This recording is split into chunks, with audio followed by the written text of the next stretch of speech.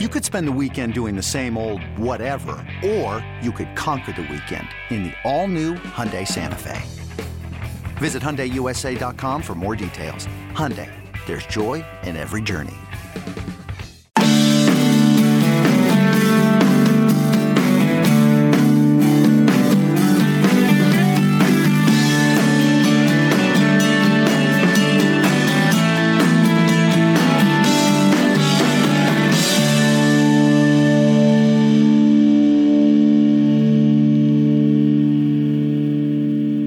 Welcome back to the Bama Online Podcast. This one on a Sunday night, August the 15th, 2021. Travis Reier, senior analyst for BamaOnline.com, joined by senior team reporter Charlie Potter. Charlie, it's a Sunday night. You a big Sunday night dinner guy? Growing up, were you folks Sunday night dinner folks? Sit down, have a traditional Sunday dinner. How did that work? How does it work today for Charlie Potter? We weren't really growing up. We were always, you'd go and eat out somewhere after church. That was big. We would usually have a weeknight where we would always go over to my grandmother's house and she would cook dinner, and those were the best dinners. What did Grandma do the best? What was Grandma's specialty? Because every grandma has got that Sunday night or Sunday lunch type thing in the South, especially, that is just the cats. What was it for Grandma? My granny's best dish to me was her cabbage, and wow. She would always mix it up with the meats and the sides, but I would always kind of pork.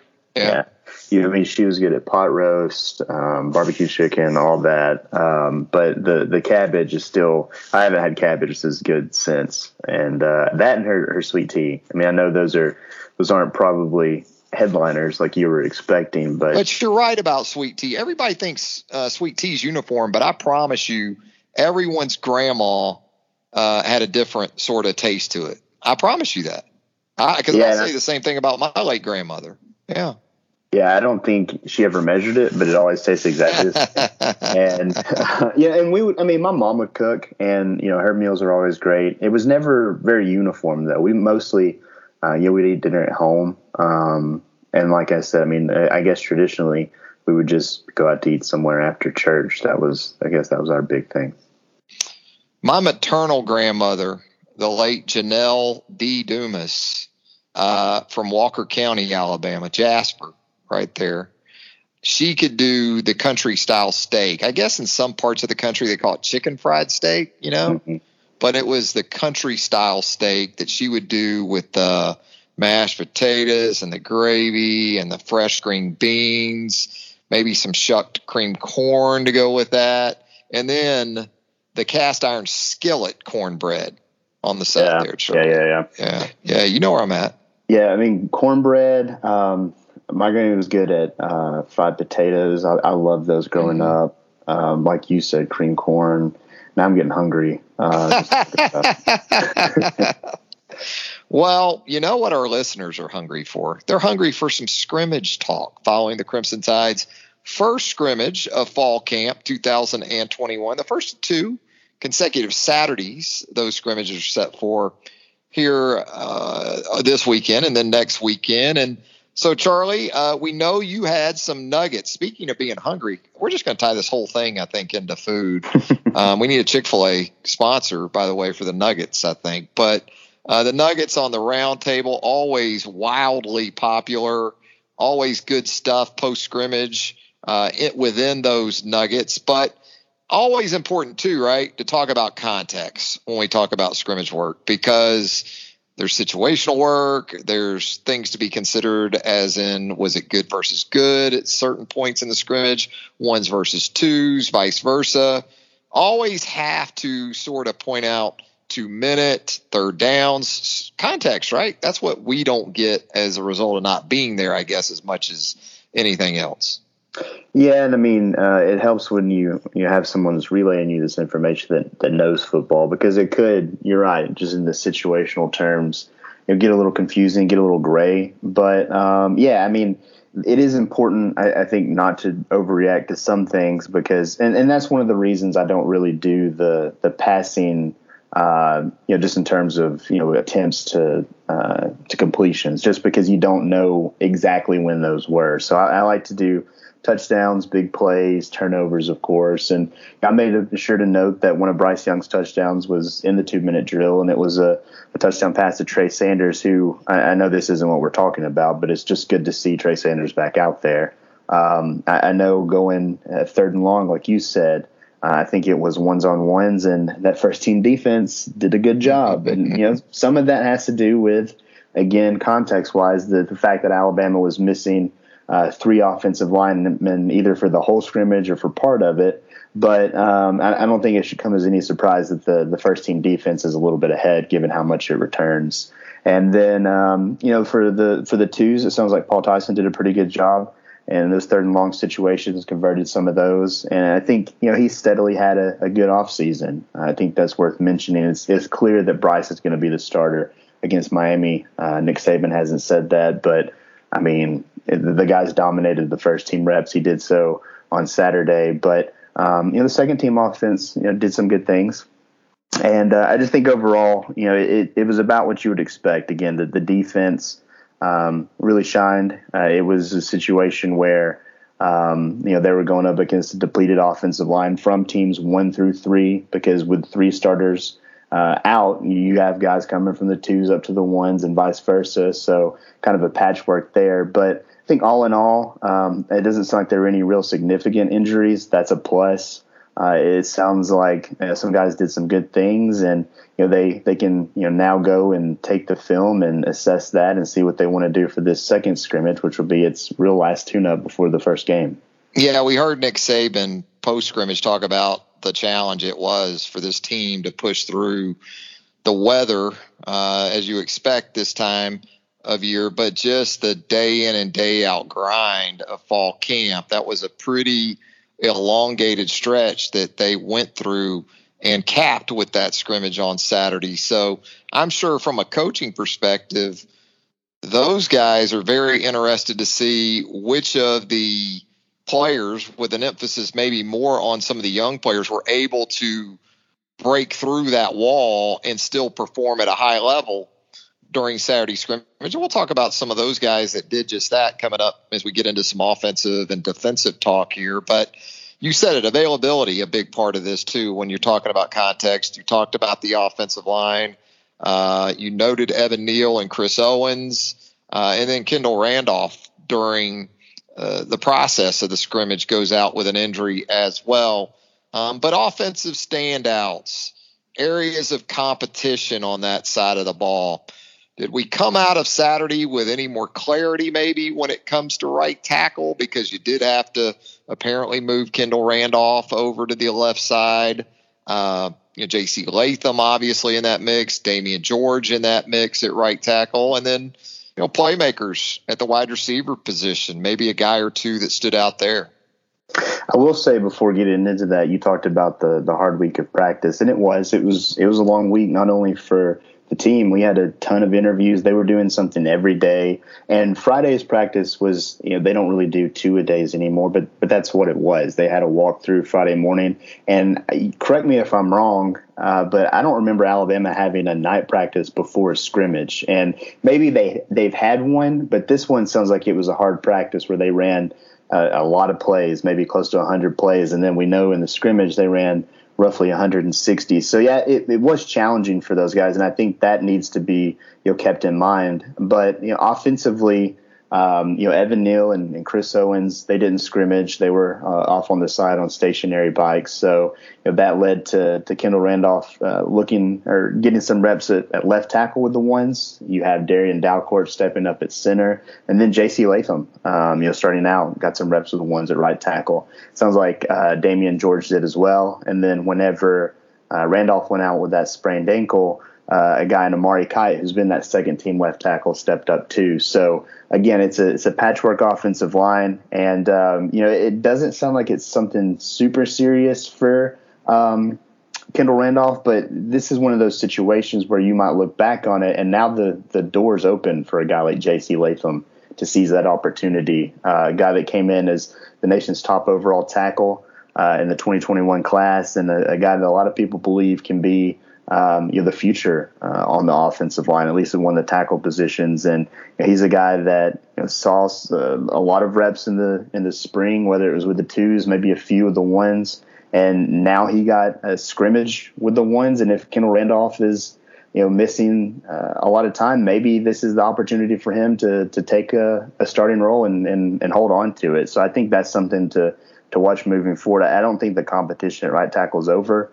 I think a healthy Kendall Randolph, Nick Saban had glowing things to say about him and his experience. I think we've agreed and we've said ad nauseum now on this podcast that if Alabama played a game tomorrow, that Kendall Randolph, if healthy, would be the starter. And I think that remains the case, but that's something to watch moving forward, is just his availability and what that means for opportunities for Latham. And then, I think wide receiver, again, it's a position that I've really had circled all off season long. And we know that JoJo Earl caught a touchdown pass from Bryce Young.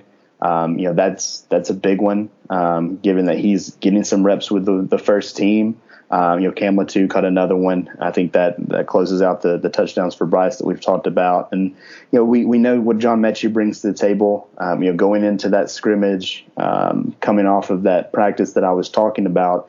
Continue to hear really good things about Jameson Williams. It might be a situation where it's going to be tough for him not to be in that starting lineup just the way that he's played. We talked about that a couple weeks ago, right? And we pondered that possibility, and it still seemed a little bit maybe far-fetched at the time, but based on the buzz now with Jameson Williams, I guess it's seeming more and more like a possibility.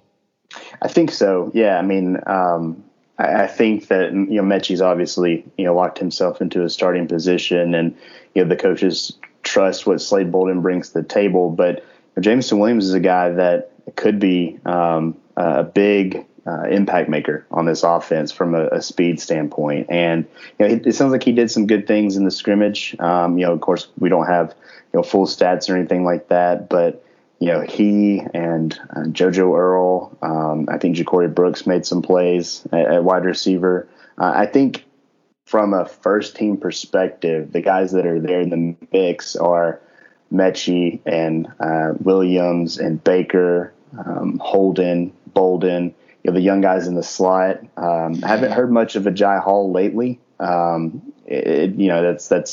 a situation where they're just trying some different guys. Maybe he's working with the twos, working with the threes, but haven't heard as much from him since the preseason. But wide receiver, there's more options than there were, when we were talking about this in spring practice. So I think that's a position group that's evolving. And then, mentioning Trey Sanders, I think he had a good scrimmage. And, I think with the running backs, didn't hear just a ton from them, but to hear that Trey Sanders, one, was available and participating, but two, was a factor not only in the run game, but in the passing game, catching a touchdown pass from Bryce Young, that's encouraging news. Because these scrimmages become so situational with different aspects of the game being emphasized, a lot of times they turn into a good bit of throwing the football around, right? And so with that, it's probably not as much of a surprise not to hear about backs going for 80, 90, 100 yards in a scrimmage, because when you're working 2 minute and you're working third and long and those type of situations, typically that involves throwing the football.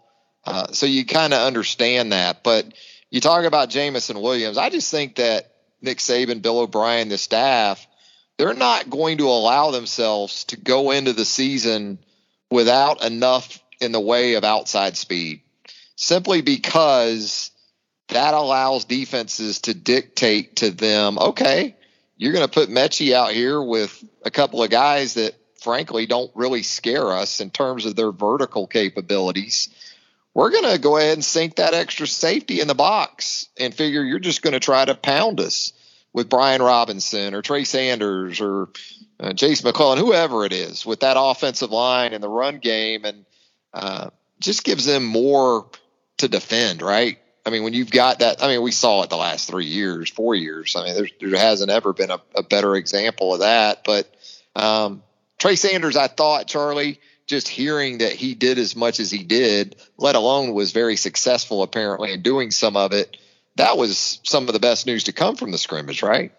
It was, yeah. I mean, just from, you don't have a rooting interest, but with the guys that have been dealing with injuries, you want to see them do well. Like, I would like to see LeBron Ray be able to get on the field just because of the things that he's gone through. And Trey Sanders the same way, whether it's dealing with that foot injury a couple years ago, and then obviously what happened with the accident and his hip injury last year. It's very encouraging to see him out there. And with Jameson Williams, I know we've talked a lot about him, but I was talking with someone the other day, and Alabama, obviously, as everyone knows, added a couple of Power 5 transfers in Henry To'oTo'o and Jameson Williams. But To'oTo'o feels like a luxury because Alabama's linebacking core is one of the deepest in the country, whether inside, outside, combine the two, however you want to look at it. But Jameson Williams feels like a necessity because you go back to what Nick Saban said in the spring, talking about that speed that you mentioned, and he said that they need that. Right now, they don't have a first-round wide receiver on the roster, and that was with John Mechie, obviously sidelined, and he said that he could possibly be that, but he doesn't see that because they didn't have that top-end speed that they've had, and it's tough to replace guys like Ruggs and Judy and Smitty and Waddle when it comes to that department. But, adding a guy like Jameson Williams, that adds a new dynamic to this offense to where you don't have just Mechie, some guys trying to get comfortable, a couple tight ends and some running backs. I think that's big for this offense. It's big for Bryce Young. It's really big for everybody.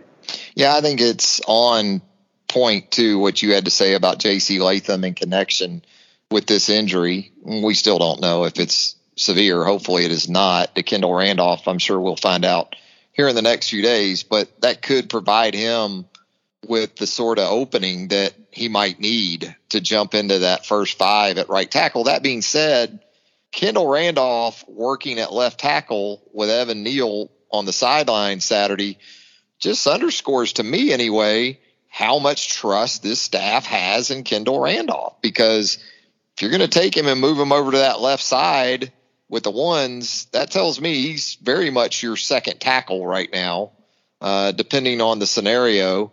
And, maybe Kendall Randolph's being sold short a little bit, but at the same time, I guess what we're going to take from this too is this competition at right tackle might still extend into the season.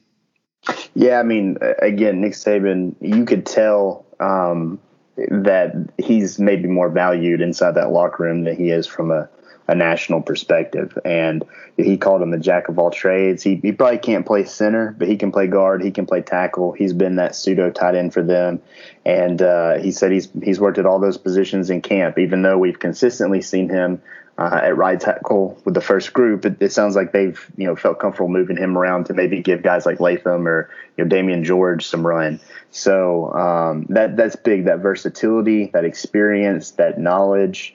I think the big takeaway for me whenever Nick Saban was talking about Kendall Randolph is he said he's really a key to the development of this offensive line because of his experience. And it is a group that you do return Neal and Ekiyor and Chris Owens, but to have a guy there to the pivotal position and replacing some of the guys they had to, Kendall Randolph is a big piece of this, and it's becoming more apparent as the preseason goes on and how much he's viewed inside that locker room.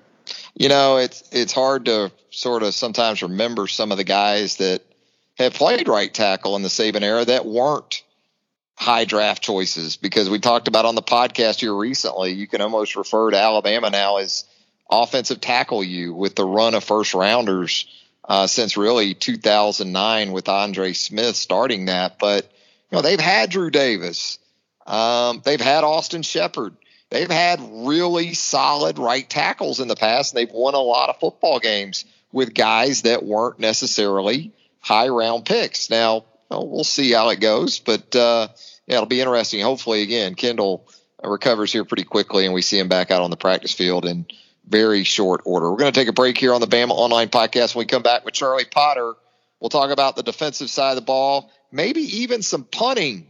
Some interesting comments from Nick Saban on that following Saturday scrimmage. That and more. Travis Schreier, along with Charlie Potter. More of the Bama Online Podcast right after this. This episode is brought to you by Progressive Insurance. Whether you love true crime or comedy, celebrity interviews or news, you call the shots on what's in your podcast queue. And guess what? Now you can call them on your auto insurance too with the Name Your Price tool from Progressive. It works just the way it sounds. You tell Progressive how much you want to pay for car insurance, and they'll show you coverage options that fit your budget. Get your quote today at Progressive.com to join the over 28 million drivers who trust Progressive.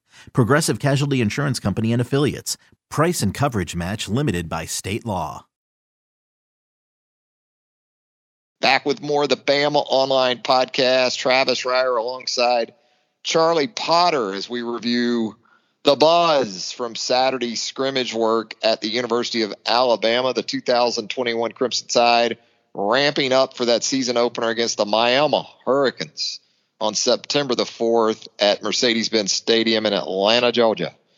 Charlie, again, you said it earlier in the podcast, not a huge surprise to hear that the area of this football team that most consider as the clear-cut strength for this next team kind of had its way in a lot of ways once again on Saturday at Bryant-Denny Stadium. Anytime Will Anderson's out there, anytime Christian Harris, now Henry To'oTo'o, for crying out loud, you add to that mix. And even with some issues that they've had up front in terms of availability on that defensive line, still a tough front seven to deal with.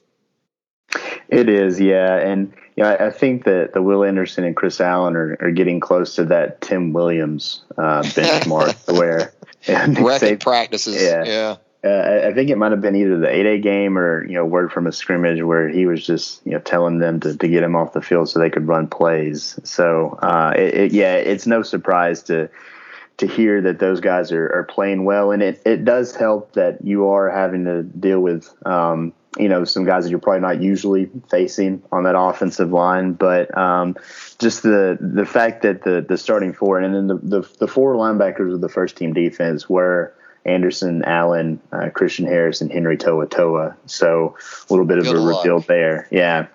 But, just continuing to hear good things about them. With the twos, you had Jalen Moody and Deontay Lawson, the true freshmen. When we were out at practice on Thursday, that was the last media viewing period. We didn't see Shane Lee, but he's been in a black jersey. Alabama sent out a picture, I think it was Friday night, and he and DJ Dale were both in black. So a couple of guys that have been banged up to go along with players like LeBron Ray, Braylon Ingram, a couple of those guys that weren't out there. But, I think the defense as a whole played well. Again, we were talking about third and long, that the first team offense struggled going against the ones there. I think it goes back to the offensive line to where there were multiple sacks for each defense. I think every scholarship quarterback was sacked at least 5 times. At least that's what I was told. So, and again, you have to take that in the context of these quarterbacks have on black jerseys. So at that rate, they just have to touch them. So still, though, it shows that the pass rush was pretty effective and pretty consistent. But, we had some turnovers. You look at some young guys making plays. Jaquez Robinson picked off Jalen Milroe, Terrion Arnold. Yeah. Terrion Arnold picked off Bryce Young, and it looked like, judging from the pictures, that John Mechie saved another big return there. He didn't force a fumble, but he made a tackle. And then Christian Story made a tackle near the goal line. It was a 2-minute situation where the twos were driving. Paul Tyson had them in good position, and I don't really remember the running back. I don't think it was a scholarship guy, but Christian Story came out of nowhere and just laid the lumber to him and forced a fumble, and the defense recovered. So all in all, judging from what happened, I think Kool-Aid McKinstry was out there, and he's a guy that kind of looked a little limited when we were last at practice, so that's good news. And again, though, it shouldn't come as much of a surprise to hear that this defense is a little bit of ahead and performing well considering how much they return. Yeah, when a pass rush is wreaking as much havoc as that, it makes it tough on the offense in every way. First and foremost, if you can't protect the quarterback, it's a tough road. But also, in terms of trying to evaluate wide receivers, wide receivers on this team are already working against really good defensive backs. But with this pass rush, it sounds like it's probably difficult to get routes going, that require any kind of time, because the pass rush is so impactful going against that passing game for Alabama. But, I think something I took from kind of hearing things and your nuggets and, the practice updates from the last week is we talk so much about the competition really at that one corner opposite Josh O, but some of the things you just outlined for us, some really good news is that it sounds like legit depth in the secondary is being built with this team right now. Oh yeah, no doubt. For the most part, the first team corners have been Josh Jobe and Jalen Armour-Davis. I made note of it Thursday when we were out at practice that I saw Brian Branch working with the corners, which was interesting because you go out there, you make sure everyone's there, and you see what's out of place. And he wasn't working with the safeties; he was working with the corners. And it sounds like in Thursday's practice, he got some reps, not a lot, but some reps with that first team defense on the boundary. So he's a guy that has had a great camp and could be a factor at any of the defensive back positions. But for the most part, it's been Jobe and Jalen Armour-Davis. We've heard great things about Kool-Aid, and early on in camp, it sounded like Kool-Aid was really locked in on one of those second team spots, and there was more of a rotation at the other with guys like Marcus Banks, who's an older guy now, a couple of newcomers in Kyrie Jackson, I think Terrion Arnold, and we mentioned Arnold's a guy that picked off a pass. But yeah, I think depth at corner especially is in a good spot right now, and I think the same can be said for safety. Obviously you have Jordan Battle back, DeMarco Hellams looks like he's going to be a starter. Daniel Wright has first team experience. You mentioned Malachi Moore and Brian Branch there as guys, even though they've been playing more in the slot. Christian Story did some good things. And I just think that the secondary, last year, it was the talk of having to replace every single starter but Patrick Surtain. And now this offseason, you only have to replace Patrick Surtain, which, judging by how he played in his preseason debut, that's a tall task. But again, that cornerback depth has been impressive. And I just find it fascinating that they're giving a guy like Brian Branch a look there and even adding to that depth, which has been, really good so far this offseason. The buzz that surrounded Kool-Aid McKinstry in the spring and going into the summer, has it been rivaled to this point of fall camp by what's being said about Terrion Arnold, who was a summer enrollee? It's a good problem to have either way. You think about this is Kool-Aid McKinstry, if it doesn't happen this year for him, and Terrion Arnold, if it doesn't happen for him this year, think about those two dudes as your future corners, or just two guys in your secondary in general. Yeah, I don't know if it's the same as the spring, because I think Kool-Aid had a good scrimmage. We saw in the highlights that Alabama put out the one-handed catch by Javon Baker, but Kool-Aid was all over him. He was in great position. It was just a kind of behind-the-shoulder throw that he reached back and pulled in with one hand. Not much a defensive back can do there. So I think he had a good scrimmage. But, again, he's a guy that, going back to Monday's practice viewing period, I don't know if he was doing much. He wasn't doing much when we were out there Thursday. So it could be a situation where Kool-Aid's a little banged up. And Terrion Arnold's done some good things, and I think he had a good scrimmage. I don't know if he's in this spot necessarily to make a move at corner at this point. So I think, like you said, though, it's a good problem to have these young guys doing good things in preseason camp, not only for this season, but the two guys that could possibly be your starting corners in game one are both seniors, or a true senior and a redshirt senior. So they'll most likely be gone after this season. And so you got to get ready for the future. Nick Saban, I'm sure, is well aware of that, and Alabama is recruiting a lot of top tier corners. But if you can get Kool-Aid and Terrion Arnold to continue to develop, to play a lot, to be on special teams, to get in the game when they can, that'll be big for this season, no doubt. It does sound like, though, that the three corners, Kool-Aid, Arnold, and Kyrie Jackson, have been as built in terms of their recruitment. And, again, thinking about not even so much this year if it happens, great, but thinking about 2022 and beyond, with those guys potentially. That's a trio that it sounds like they got it pretty much right with those three guys to this point anyway. How about we talk about some of the punting game, because Nick Saban had a pretty hilarious response to that situation following Saturday scrimmage. And it does sound like there's plenty of competition there.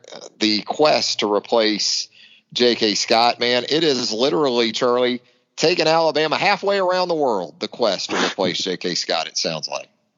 Yeah, I mean, first of all, Nick Saban was very matter of fact in a lot of his answers to, in his virtual press conference Saturday. I think the first question he got, a reporter slipped up and talked about how this would be Bill O'Brien's first chance to coach the offense, and he was quick to remind him about the spring. And then, when someone asked about James Burnip, the Australian punter, having never punted in a game before, he was quick to point out, well, he's punted before. That he wanted to make sure that was something that people knew. But the money quote was, "We're not asking him to play football; we're asking him to punt it."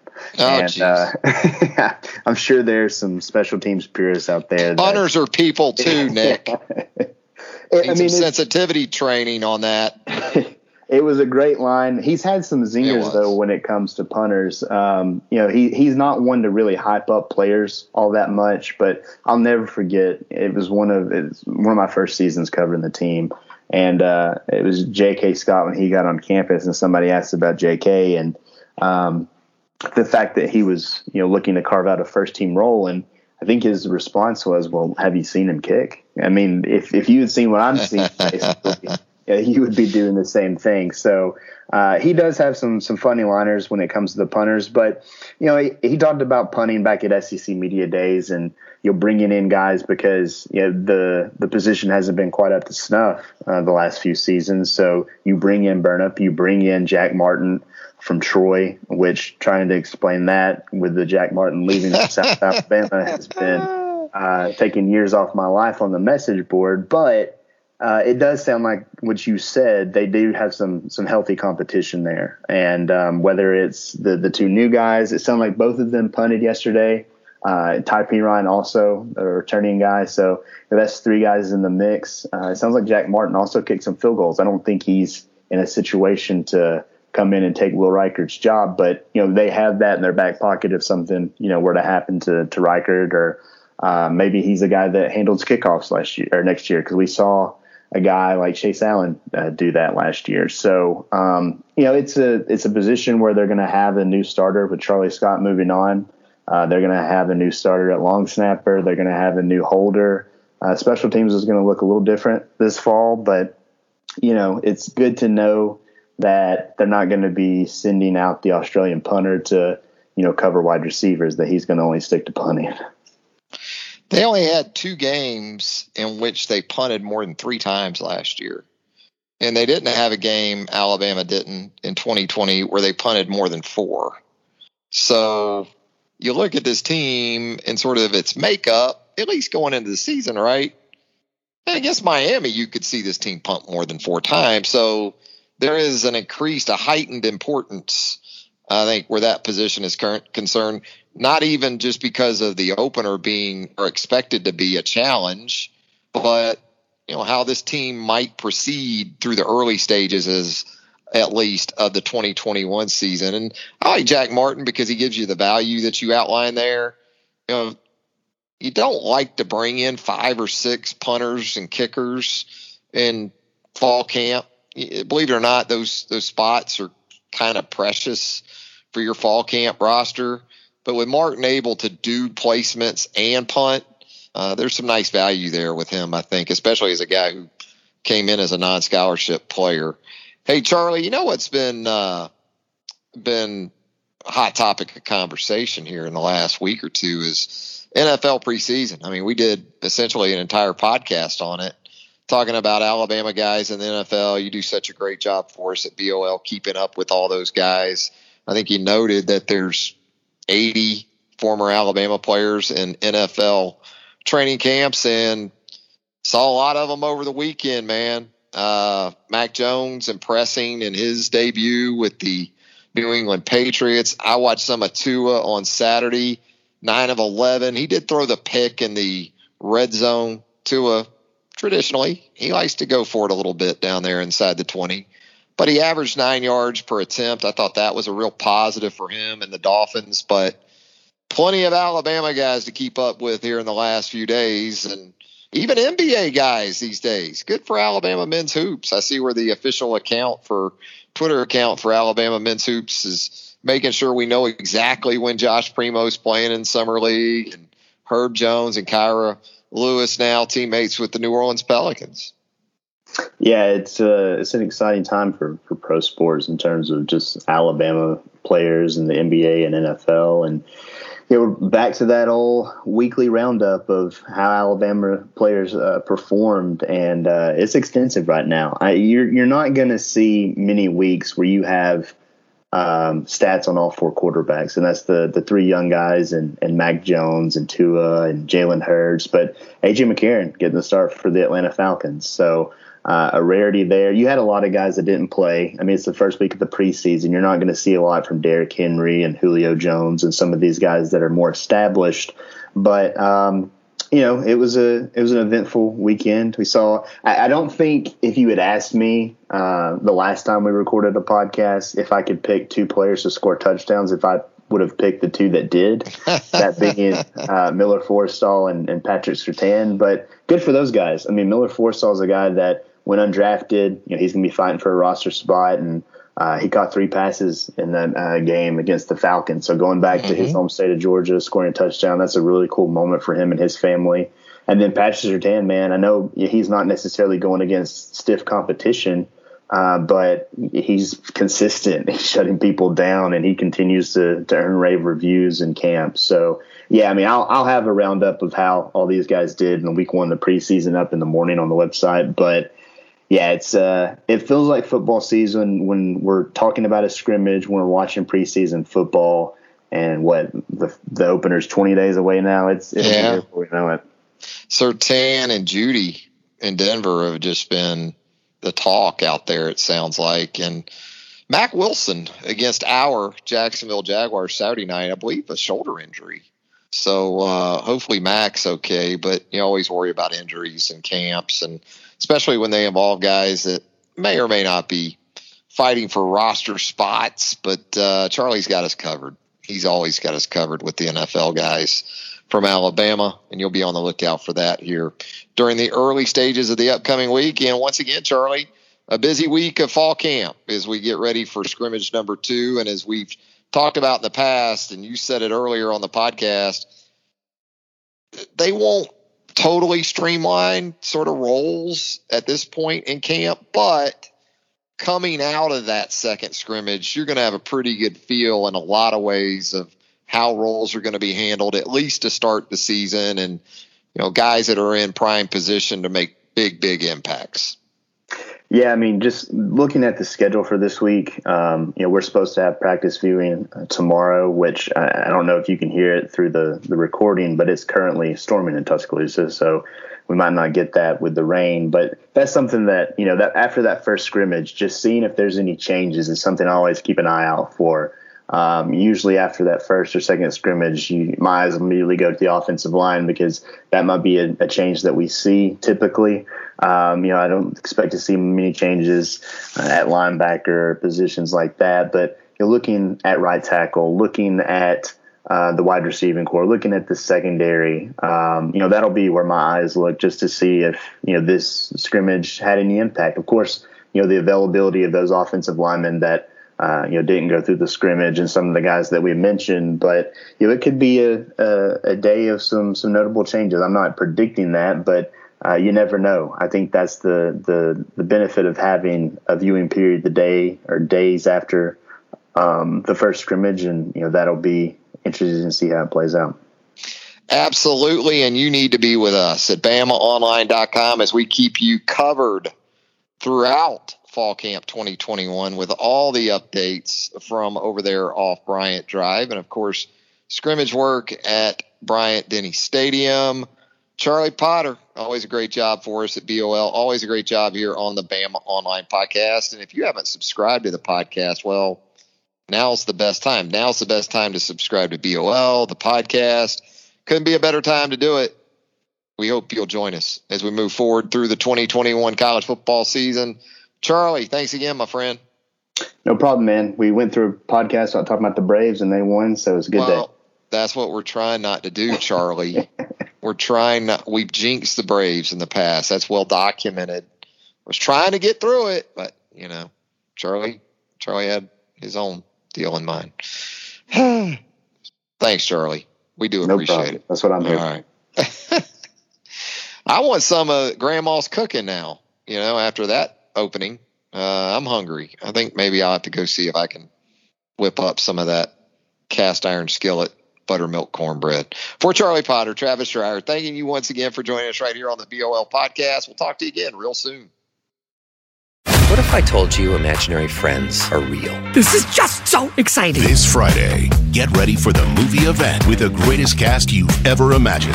Showtime. Ryan Reynolds, John Krasinski, Kaylee Fleming, Fiona Shaw, Phoebe Waller-Bridge, Louis Gossett Jr., Matt Damon, Emily Blunt, George Clooney, Maya Rudolph, Bradley Cooper, Sebastian Maniscalco, Jon Stewart, Sam Rockwell, Awkwafina, Keegan-Michael Key, and Steve Carell. I need to throw up or I need a snack. It's one of the two. Gross. If. Rated PG. Parental guidance suggested. Written and directed by John Krasinski.